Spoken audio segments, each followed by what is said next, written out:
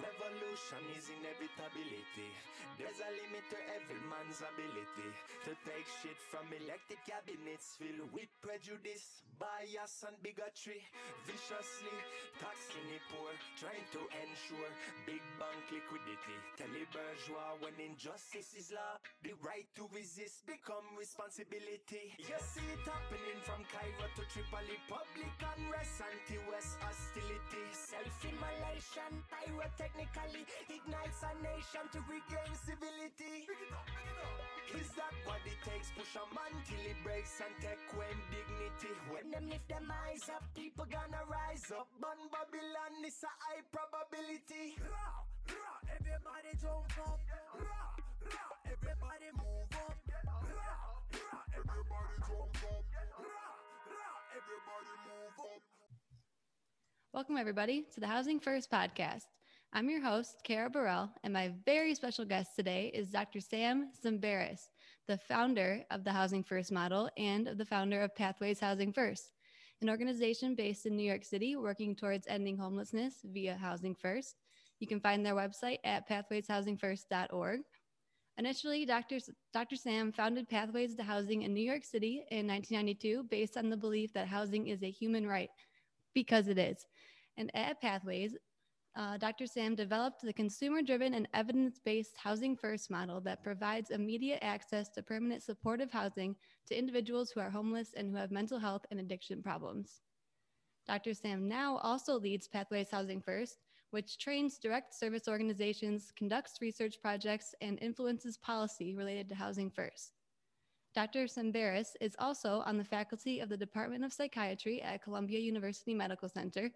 He is currently participating in national studies of homelessness, mental illness, and addiction, and has published numerous articles and book chapters on these topics, including the Housing First Manual.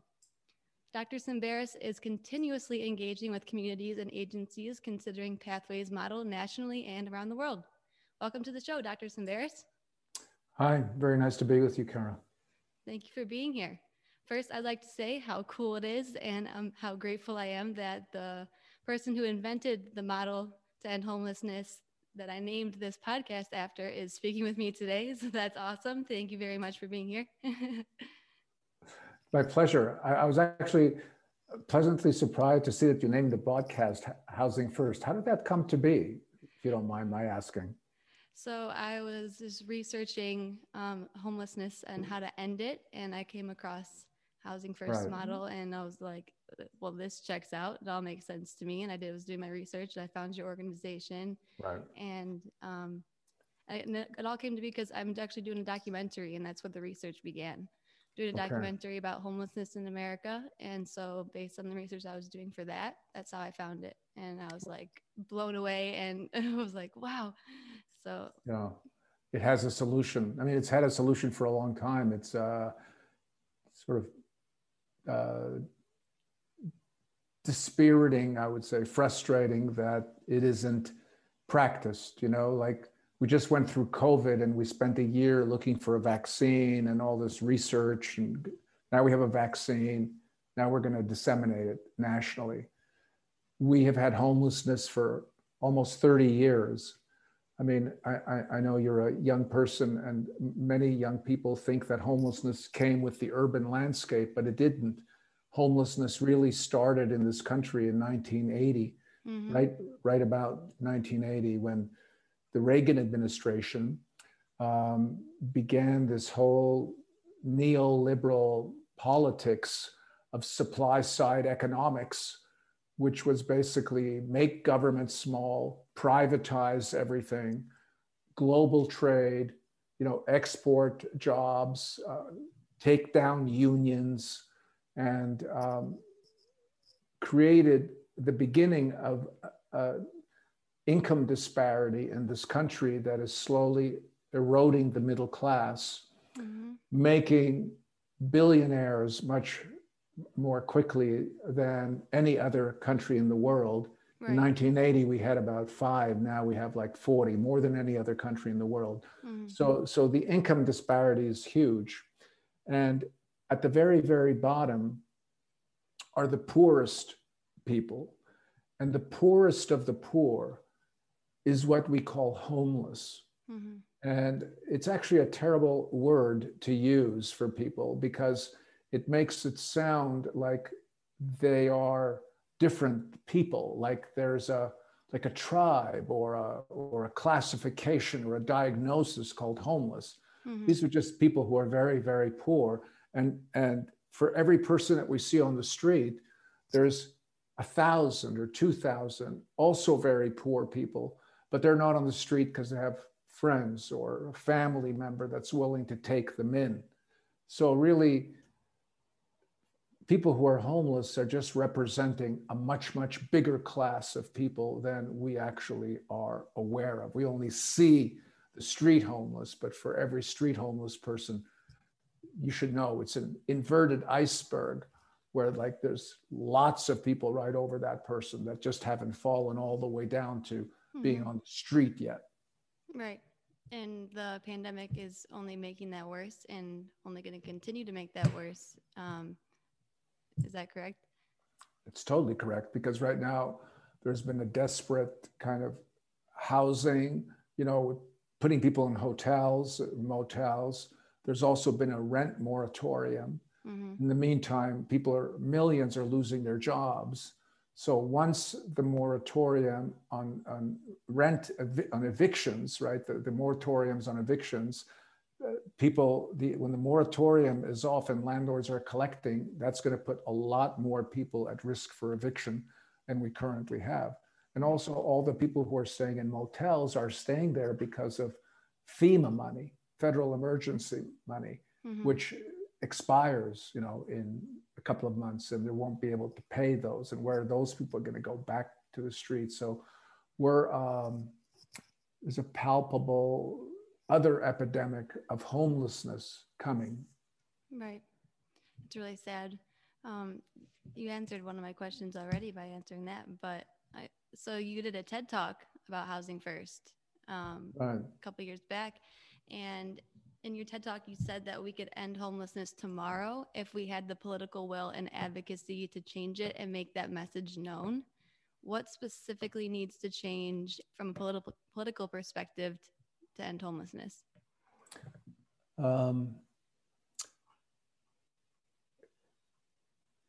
We need consensus Mm-hmm. at the federal level, Okay. because that's where the most of the money is. And we need agreement about what methodology we're going to use to end it. Mm-hmm. This is not an abstraction. One of the most successful programs in this country, and we could talk about other countries that have actually ended homelessness and how we can copy what they did so we can do the same thing. Mm-hmm. But we have done something similar for veterans who are homeless in this country. Right. They're probably one of the best initiatives undertaken by the federal government is this thing called the HUD-VASH initiative. It's a program that's designed to end homelessness for veterans. Congress, in this country, Congress doesn't agree about anything. It's like, like totally split, right? As is the Senate. So we don't have consensus. So one of the things when I was in that TED Talk about we need political will and consensus, it means that, the representatives and the Senate have to agree that we're going to do this. Mm-hmm. So there has to be that at a minimum. Okay. That did happen for the veterans, because veterans served their country and they were considered among the homeless worthy. See, there's a moral judgment that goes with people who are poor in this country. And the judgment is that they did something to cause it. They're homeless because they made bad decisions. They are using, they stopped taking their medication, they gambled their money away. Whatever it is, we attribute individual causality to people who are homeless and hold them responsible. So there's not a lot of room for compassion there. Mm-hmm. With the veterans, because they have served, there was a consensus among the politicians that they deserve to be housed. Mm-hmm. And so they passed a bill, HUD, which is the Housing and Urban Development, the federal agency that basically pays for a lot of subsidized housing, put aside 70,000 vouchers, because there were about 70,000 homeless veterans 10 years ago. And the Veterans Administration put money into the pot for social work and other clinical services, because if somebody is homeless and they have addiction or mental health issues, you're going to have to take care of those issues in addition to the homelessness. Right. With Housing First, you take care of those issues after the person is housed. Yes. With the majority of homeless programs, you're supposed to take care of that before the person's housed. That's how Housing First got to be named as a sequence. You know, it reversed the usual sequence. But it's not so much about that. It's really more about giving people a say-so in their own planning. It's a person-centered approach. Right. And so when we went to the veterans and asked them, what is it that you want? It's like, isn't that obvious? I want a place to live. And we had a voucher and case management services. And in 10 years, we've reduced veterans' homelessness by some 55 or 60%. There are more than 60 cities now that have ended homelessness for veterans. Completely. So, yeah, zero. So if we want to do it, we can do it. Yes. You know, I mean, but we're not doing it for homeless families. We're not doing it for people who are just poor and they have nothing and lost their jobs. We're not doing it for people with mental illness. We're not doing it for other people because we're not sure that they deserve the same kind of benefits, you know? That was another one of my questions that in another interview I watched that you did, you talked about this Veterans Administration combined with HUD, this initiative they did. And in New York, they were able to reduce veterans homelessness by 94% using Housing First model. That surprised me. You said 60 cities completely eradicated it. Yes. That's amazing. Well, there's a website called the USICH, United States Interagency Council on the Homeless.gov, USICH.gov. And they actually keep a running list of all the cities that are certified to have ended veterans homelessness. Okay. So what's stopping them from doing that for everybody? Well, you know, different cities have different dysfunctional organizations. You know, not all of the VAs are as efficient. They're implementation problems, really. You know, just stupid stuff, frankly. It's just like nobody in charge, not committed to the model. Just poor leadership. Poor leadership locally. Okay. So back to the worthiness part you said about veterans being deemed worthy. In the interview I did with Donald Whitehead Jr. from the National Coalition of the Homeless, he was talking about how with police brutality and horrible interactions with police officers in the neighborhoods that are primarily Black, those individuals have the same PTSD-like symptoms as someone coming back from an overseas combat war. So I don't understand. It's not really a question. It's more just a general statement. I just don't understand what makes Black people not worthy of receiving housing, because I know that Black people have to jump through a lot more hoops, and that Black people make up 40% of the homeless population and only 13% of the United States population. So I just don't, that's something that just bothers me. I wanted to throw that out there. Like, I don't understand how you can deem one population of people worthy and one not, but. We've had 250 years of slavery, Kara. I know. 250 years of lifelong commitment to working for the white man if you're Black, yes, just because you're born Black. And even then, years and years of no right to vote. And even when we had in the Jim Crow era, all these African Americans were leaving the plantations in the streets, especially of the southern cities, unemployed, and having laws that said if you're wandering around, if you're drinking on the streets, you get arrested. And we now have replaced the plantations with the criminal justice system that's incarcerated more than 2 million people, more than any other country in the world, the majority of them Black. You know, the racism is is in the foundation of this country. Yes. In the foundation of this country, and it just continues. Somebody goes to the emergency room, and if they're white, they'll be treated in a different way than if they're black. The assumptions they'll make about how their injuries came to be, or why they're using, or what they're capable of, it's all stereotyped, from a racially biased perspective. Right. Yeah, it's ridiculous. That's why, so I started a nonprofit organization. It's a 501c3 called the Anti-Homeless Foundation, which the name sounds contrary to what the foundation's actually about, which is it sounds like you're against the homeless. I know, but it's because I named it that because I wanted it to be a staple in history of what our government has done with the anti-homeless architecture. Yes. I wanted that to be like a reminder that that's what our government did to homeless people. They decided to use their money to pay for those things instead of actually helping end the problem. So that's why I named it that. But right, homeless hostile architecture. Right. Yes.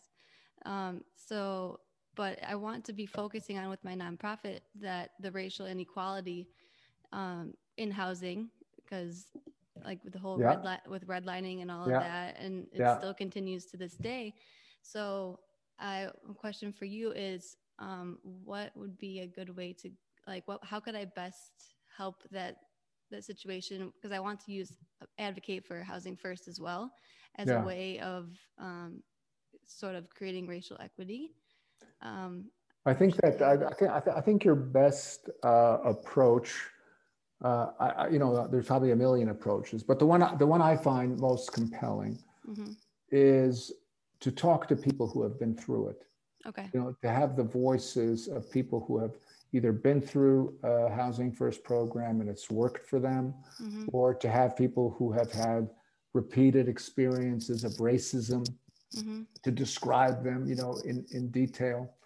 I think that stories are, the best.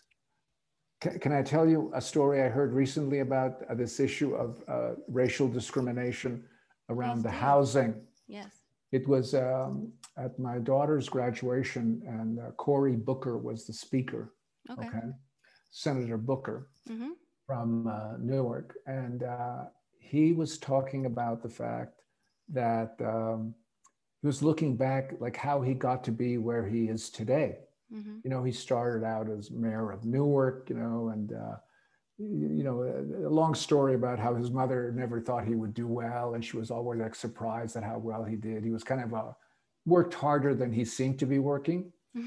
So he got elected to Congress, and he was grateful because he had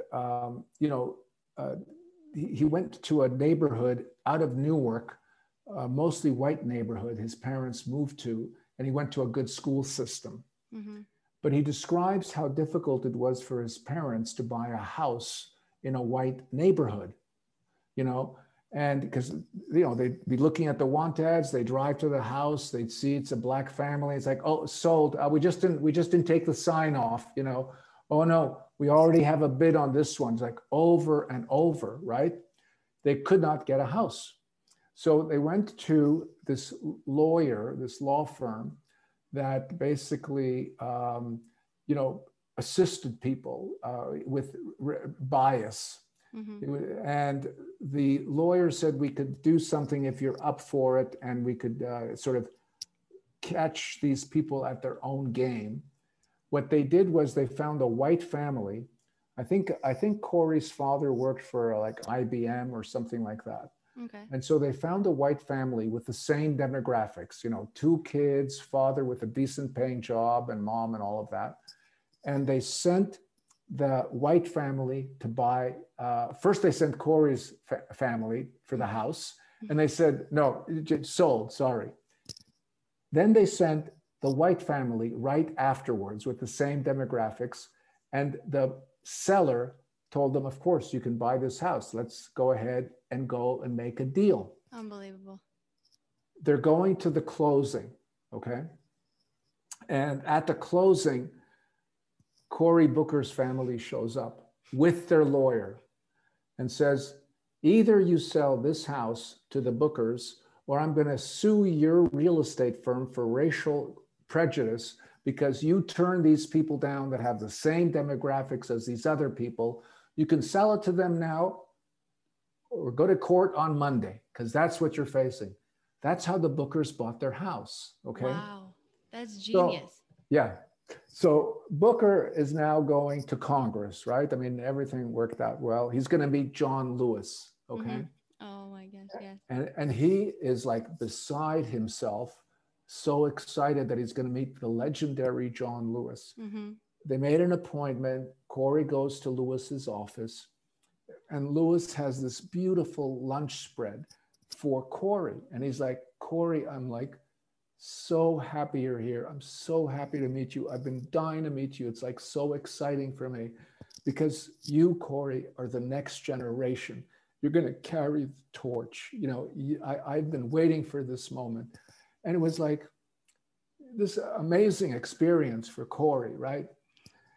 And he's, you know, going to like to the legend, and the legend thinks he's the legend. You know, it's just beautiful. It's beautiful.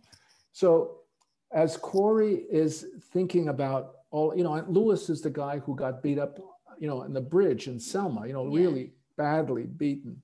Mm-hmm. And so now Cory's a senator and he's thinking about running, you know, for president, and he's writing a book about his life story. Mm-hmm. And he says he wanted to interview the lawyer who helped them buy the house, you know, like just to kind of like, who was this guy? I mean, like, you know, I mean, he just wanted to know more about him. He was just a kid at that time. And so he followed up, he finds the law firm still there. It's kind of like a legal aid type of law firm. Mm-hmm. But the guy has retired or passed away. He's no longer there. He's no longer, I think he died. Oh. But the person who founded the law firm is there. And so Cory says to him, what made you do this? You know, like what sparked your interest in starting a law firm to represent Black families? Because he's a white guy, right? Mm-hmm. I don't know actually if he was white or Black. He started the law firm. Okay. And Cory says to him, what motivated you?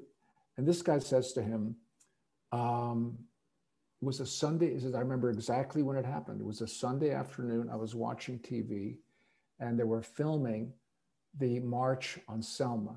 People were coming across the bridge. And when I saw the police beating people up, I wanted to go to Selma the next day, but I couldn't. And the march was over, but I couldn't any longer not do anything. I had to do something. Right. And the next day I started this firm to help Black families integrate into the community. Oh my gosh. And Cory says, and this was sort of the takeaway of the whole thing for him, because he's talking to this, you know, he's about the class, the graduating classes. Mm-hmm.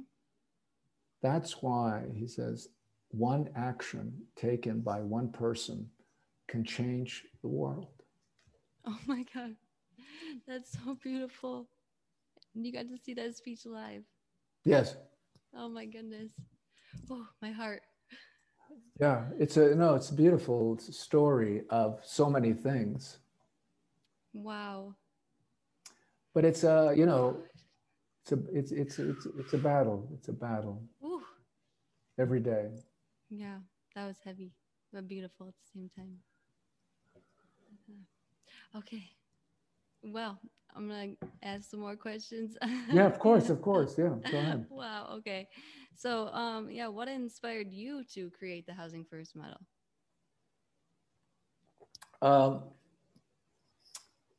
It wasn't created like all of a sudden. Yes. I guess the first, like, I'll tell you a couple of steps along the way, which is, you know, I'm in New York. Mm-hmm. And I wanted to correct something in the bio. I don't know when you want to do that, but you know, that's an older bio because now I'm working in Los Angeles. Oh, oops, so no, it's okay. The Pathways Housing First Institute is in Los Angeles. Oh, okay. And also I left Columbia. I'm on the faculty of UCLA. Department of nice. Psychiatry, UCLA.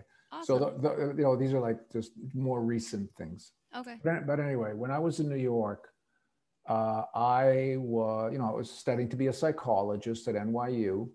Are you familiar with the city of Manhattan at all? A little bit. I've been here about 3 years.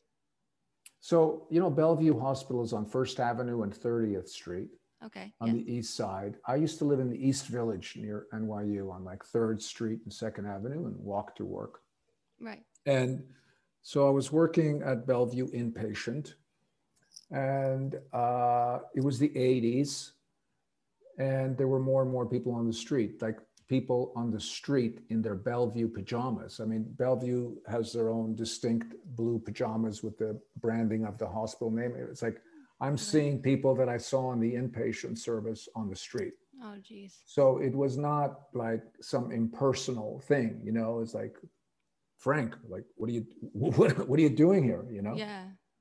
So I changed jobs to do street outreach. Instead of working on the inpatient service, I wanted to be on the street, with a van driving around looking for people who are homeless and trying to figure out how to help them to get into housing. Mm-hmm. Or back to hospital. I didn't know what, but I want to leave them there, Mm-hmm.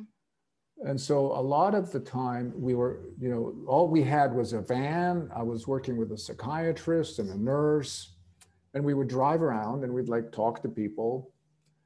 People were in very bad shape, but it's like, they didn't want to go to the hospital. They'd just been to the hospital.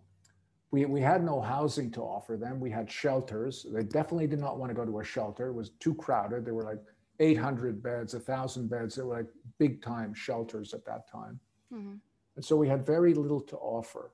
Sometimes a drop-in center, we'd buy them a sandwich or a cup of coffee and talk. And I don't know. I mean, it was like the mission of the program was like a homeless emergency program. Like nobody should die on the street, because there were lots of people freezing to death in the winter, mm-hmm. getting hit by subway cars when they go down to things to try and sleep on the tracks. Oh, Jesus. So the idea was, like we were an emergency service, and most people were not really close to dying. Some were, and we would take them to Bellevue. They were coughing up blood, or their feet were oozing pus. Like they're gonna get an amputation. We got to go to Bellevue. I've seen that. When I was homeless, I would sleep on the subway, and I would see people in those conditions, and it was horrible. Yeah. It's horrible and frightening. And so those, that bad, we took them to Bellevue. Okay. But then they would come back on the street. It's like no plan.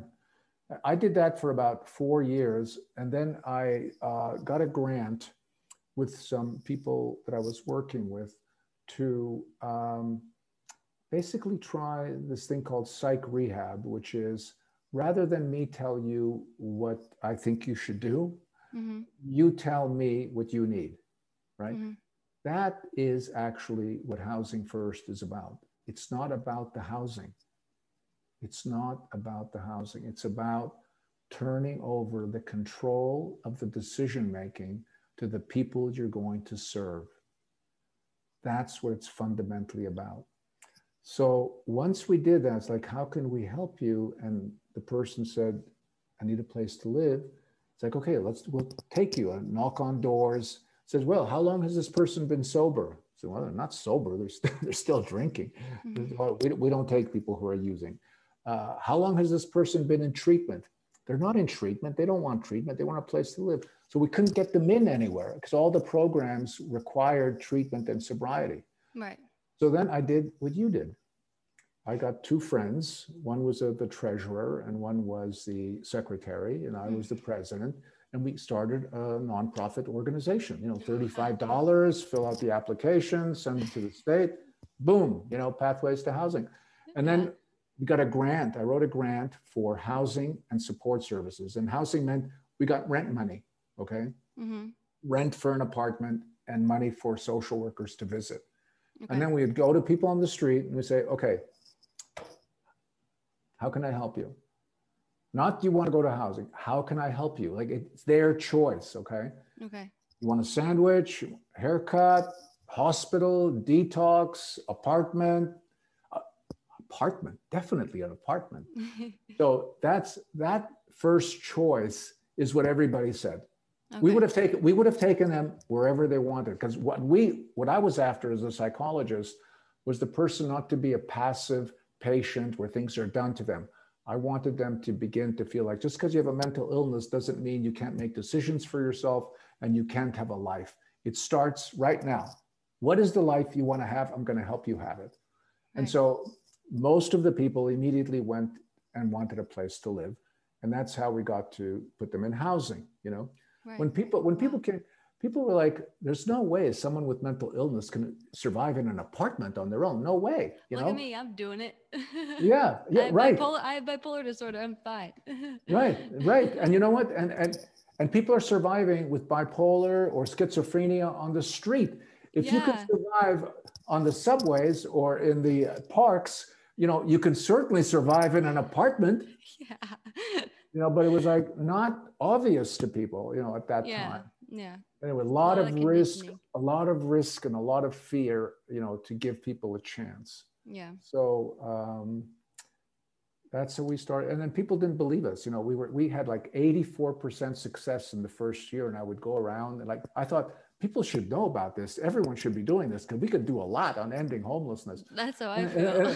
And it's like, no, I think you're like taking only the easy people. I don't believe your numbers. Then we had to do studies. I got a grant to do a randomized controlled trial. Mm-hmm. You know, we had terrific outcomes, published it in the American Journal of Public Health. And then people started to listen a little differently because then it was like science, you know, peer reviewed. And then it began to really go from no way that this works to, hey, could you come here and start a program here? Or can you tell us how to do it over there? So there was, after about 10 years, a shift in the no way it works to how do you do it? Okay. All right. How could I help you out the most? What, any like political activism, anything in terms of spreading the message of housing first? Well, I think that, and this is a project I actually want to talk to you about, and we can do it after the podcast. We'll talk after. Yeah. But I think that we have to get the word out. That's why I like the title of your podcast and why I agreed to. I think if the public knew, that there was a solution, and you know, because right now we have so many conflicting messages. You know, the shelter people are saying, no, they need treatment first. No, they got to have somewhere to go. No, they need to be clean and sober before. There's like a lot of competition, you know, in the homeless business. I think if they get clean and sober, if they don't have a home and if they go to rehab, where are they going to come back to? Or after they get clean, they're going to go back to the street. They might are likely to relapse. Exactly. Relapse. Yeah. So having the house first, it makes complete sense to me. Like I hadn't heard of it, housing first, and when I found out about it, I was like, oh, it was like an aha moment. Like, yes, of course, like that. It makes total sense. Yeah. It makes sense to people who have been homeless. It makes sense to policy people. It doesn't make such good sense to providers because they think, well, if people can go from the street right into an apartment, what's going to happen to my shelter business? So in order to bring people along, the shelter people have to understand that you can actually take that money and turn it into paying for apartments and support service. Reallocate it. It's a transformation strategy. Yeah. So I think, you know, how can you help? Communication, which is housing first works. This is how it works. It won't put you out of business. You're actually going to help a lot more people. And also we need it at a completely different scale. Now, because if you have been following the news with the COVID, this has been like amazing to me because all these years I've been doing this, people celebrate that they build one building. Oh, we're going to get this new permanent supportive housing building, 100 units. We're going to have 100 single people formerly homeless and 50 families formerly homeless. It's like out of what, tens of thousands? Yes. like so what? I mean, okay, no, that's good. But like we're never getting there. Now, it's no longer homelessness. It's COVID. We have people on the streets that are at risk for infection. They're going to get sick. We're going to get sick. There's not enough respirators. There's not enough hospital beds. Let's get these people off the street. The government in California just allocated money for 15,000 hotel rooms. Now we're talking ending homelessness. Finally, with the COVID, we're talking about the kinds of numbers that'll have an impact. Right. All these years, we're talking 50, 30, 100, nothing. Now we're talking real numbers. We should have called it COVID to begin with. We would have been done with it. That's funny. But that's what we need. We need scale. We need information that it works, A, and B, we need scale. Right. Countries have ended homelessness. Finland ended homelessness. Yeah. They had 3,000 homeless people 10 years ago. You know, they created a nonprofit that was funded by government, the faith community, the business community, and philanthropy. Huge endowment. They bought 12,000 units of housing. Yeah, it starts with a K or something. Why? The Y Foundation? Oh, no, never mind. I was wrong. I thought that the foundation started with the K something. I don't know. No, it's the Y Foundation, and the guy who runs it is named Juha Kakakian. Oh, maybe that's where I got it from. I think so. Okay. But anyway. They have 12,000 units.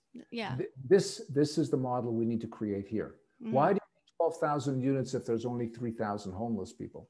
Because in all of those units, you can, of course, house all the homeless people with a rent subsidy, but the other 9,000 units are sliding scale. Some people are paying full rent, some are paying somewhat rent, but with all of that income, it's more than enough to generate revenue to subsidize the apartments for people who don't have money. It's brilliant. It's absolutely brilliant. It's not a for-profit, so you're not taking the profits out and giving them to the stakeholders. You're taking the profits and reinvesting them in the manner. Wow. So no, it's fabulous. And you know what? Like, there's nothing that we're talking about that can't be done. This is totally doable. Yeah, there's a solution, and we can end homelessness. The common misconception is that, oh, it's hopeless. Like, we're never going to end homelessness. But that's not true. That's what I'm saying. There's a message problem. There's a communication problem. Yeah. I did an interview with a comedian friend, Vince August. He has this YouTube show called Judge Vinny, and we did a homelessness episode, and I talked about Finland and how and I talked about the housing first model and how our government needs to implement it. So I was plugging your model like a month and a half, 2 months ago. Good. An interview. Hopefully that gets picked up for regular television, and then that'll be spread the message even more. But well, we need a consistent, ongoing message. We need it bad. Right. That's why I wanted to do this podcast, because there's so much disinformation or misconceptions. Yes. I wanted it all to be focused, and I wanted to be in control of the questions and keep making it about housing first and have it all in one listenable place, so people can. And then I just need to figure out how to market this thing, podcast. Well, one step at a time. One step at a time. Yeah, exactly. I just started it, so it's okay. Yeah, good. Well, congratulations. Thank you. Congratulations to you too. So housing a person is actually cheaper than keeping them homeless, which surprises a lot of people. How is that? How is it cheaper? Well, it's cheaper for some people, not for everybody, but overall it doesn't cost any more. What happens is that among the people who are homeless, there are some people that are really not doing well, and they end up in and out of hospital. A hospital bed, even when I was taking people to the hospital like 30 years ago, was $1,500 a day. Now it's probably like $2,500. Yeah. So you go into the hospital because you have a infected foot or pneumonia, and you're in there for 3 weeks. 21 days at $2,000 is $42,000. That's like 4 years of rent. You know what I mean? Mm-hmm. So when you look at the people who are going in and out of hospital or in and out of jail, and you compare that, like, if they wouldn't have been sick had they had a place to live. Exactly. So that's how you do the cost thing. But I guess I have a certain reluctance to say a whole lot about cost Okay. because what if it costs more? Does that mean we shouldn't do it? You know what I mean? It's not like, That's true. you That's know, a great it's point. like, I don't care what it costs. It's like, for me, the most important thing was, will it work that we can put someone with mental illness and addiction into an apartment? And if we can do that, whatever that is, that's worth doing. You know what I mean? This thing called empathy. Yeah, and most people won't need social work. Most people are just poor. They just need a voucher, Mm-hmm. you know, which is what we used to have. We used to have a lot of public housing before 1980, and Reagan took out public housing. It was like, no, Yeah. So, you know, we totally created homelessness out of a bad policy, which is still in place today. Nobody's talking about building public housing in this country. Whereas, let's say in Europe, there's social housing in every country, like many, many thousands of units of social housing. It's like, so they have homelessness, but nowhere near the per capita rate that we have it, you know? And also it's easier to solve because government's committed to building more social housing. Yeah. You know, it's not that complicated, but we don't have the values here. We don't have the consensus here. You know, we have the worst case of people dying out of COVID, you know, because of the same reasons we have the most number of people who are homeless. You know, there's no agreement. You put on the mask, you're a Democrat. If you don't wear the mask, you're a Republican. It's like, what about the science? There's no science. It's all politicized and just made into, the governors won't agree with the president. Texas is opening up today. I saw that. Full scale, even though at the federal government, they're saying wait and vaccinate. Yeah. So it's like, we're going to get a splurge in Texas, which of course is going to affect Louisiana and New Mexico. And, you know, it's like, yeah, because people are going to fly to other states too, and then make those infections even higher.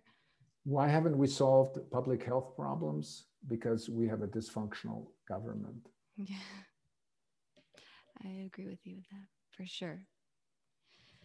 Okay, another question. What policy changes are you guys most proud of at Pathways that have already been implemented? Well, I think that there's been a strong adoption, at least lip service, to using a housing first approach at HUD. Mm-hmm. So that's a plus. I mean, you have to say that's a plus.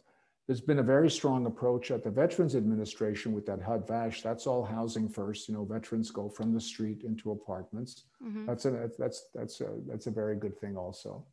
I think the downside of policy for me is that other than the veterans, none of the other policies have been funded. So that HUD might say you should give housing first or housing with no prerequisites, but they have not put money into programs to start housing first programs. They just sort of encourage people to do it, but it hasn't been funded at the scale that it needs to be to, let's house 10,000 people this year, 20,000 people. You know, LA has 60,000 on the street. Yes. If we housed 20,000, 15,000 for 5 years, we'd be done with it, you know, but no one's talking like that. No one's talking scale. So even though there's like an acknowledgement that we have a solution, no one's implementing, and certainly no one's implementing to scale. Okay. So we're running on in 45 minutes right now. I think we should do a part 2 of this interview. Okay. Is that cool with you? That's cool with me. Awesome. All right, because I have a lot more questions, and then it was a great conversation. Yeah. Thanks so much, Kara. Yeah, thank you. I really appreciate it. You have no idea how much this means to me that you took the time to talk to me today. So thank you very much. Okay.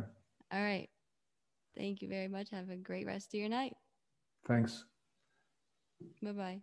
Bye. A special thanks goes out to the man, the myth, the legend, Ice Cream, an amazing music producer, and more importantly, an amazing human being for providing the music for this podcast.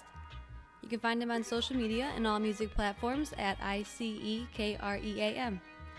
Thank you all for listening, and in the next episode, we'll be talking with Jonathan Thompson from The Good Seed in LA. Stay tuned.